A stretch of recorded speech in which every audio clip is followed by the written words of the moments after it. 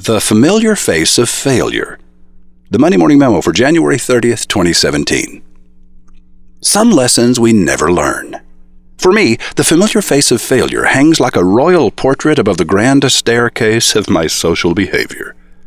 Lest my meaning be obscured by that flowery metaphor, I am simply stating for the record, before God, the world, and you, that my greatest recurring mistake is that I often disappoint my friends. Not my casual friends. No, never those.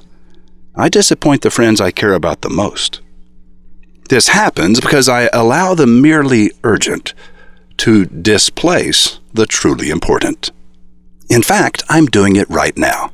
I should be answering emails sent to me by Garrett and Dan and a friend I've called Other Roy for more than 25 happy years. But this is the day the trash service comes, so I've got to wheel our trash and recycling carts to the curb right now so Princess Penny won't worry that we'll miss the truck.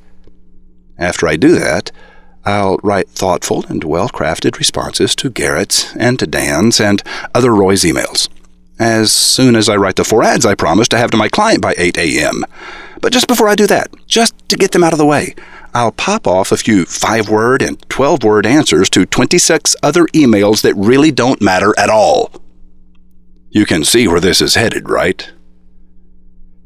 I've had Email Garrett near the top of my to-do list for exactly 21 days.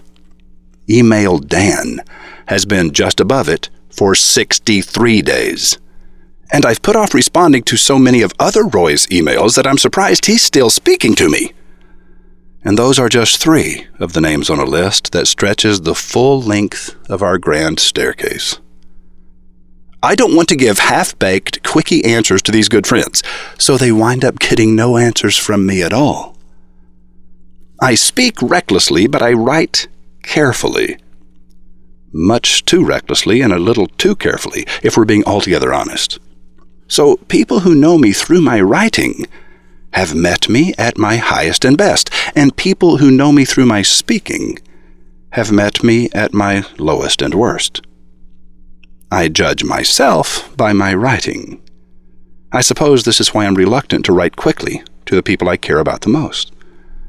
I don't want them to read a poor representation of me, so I delay responding and trust they will forgive. I'm hoping someday to outgrow these bad habits. Indy is laughing as he reads this over my shoulder because he knows that we'll soon be celebrating the 29th anniversary of my 30th birthday. Oh well, that's me. What about you? Do you have a recurrent shortcoming? A familiar face of failure? Send it to indy@wizardofads.com. I would tell you to send it to me, but we already know how that would turn out. Roy H. Williams. Nancy Roseborough sells wonderfully fragrant white truffles at $500 a pound to gourmet chefs around the world. Nancy's company, Mycorrhiza Biotech, spent more than a decade figuring out how to grow Bianchetto truffles on loblolly pine trees, the only company in North America that has ever cracked the code. Listen and learn as our fearless, truffle-sniffing reporter Rotbart uncovers Nancy's story of success and reveals how you can benefit from what Nancy has learned. It's always an adventure at MondayMorningRadio.com.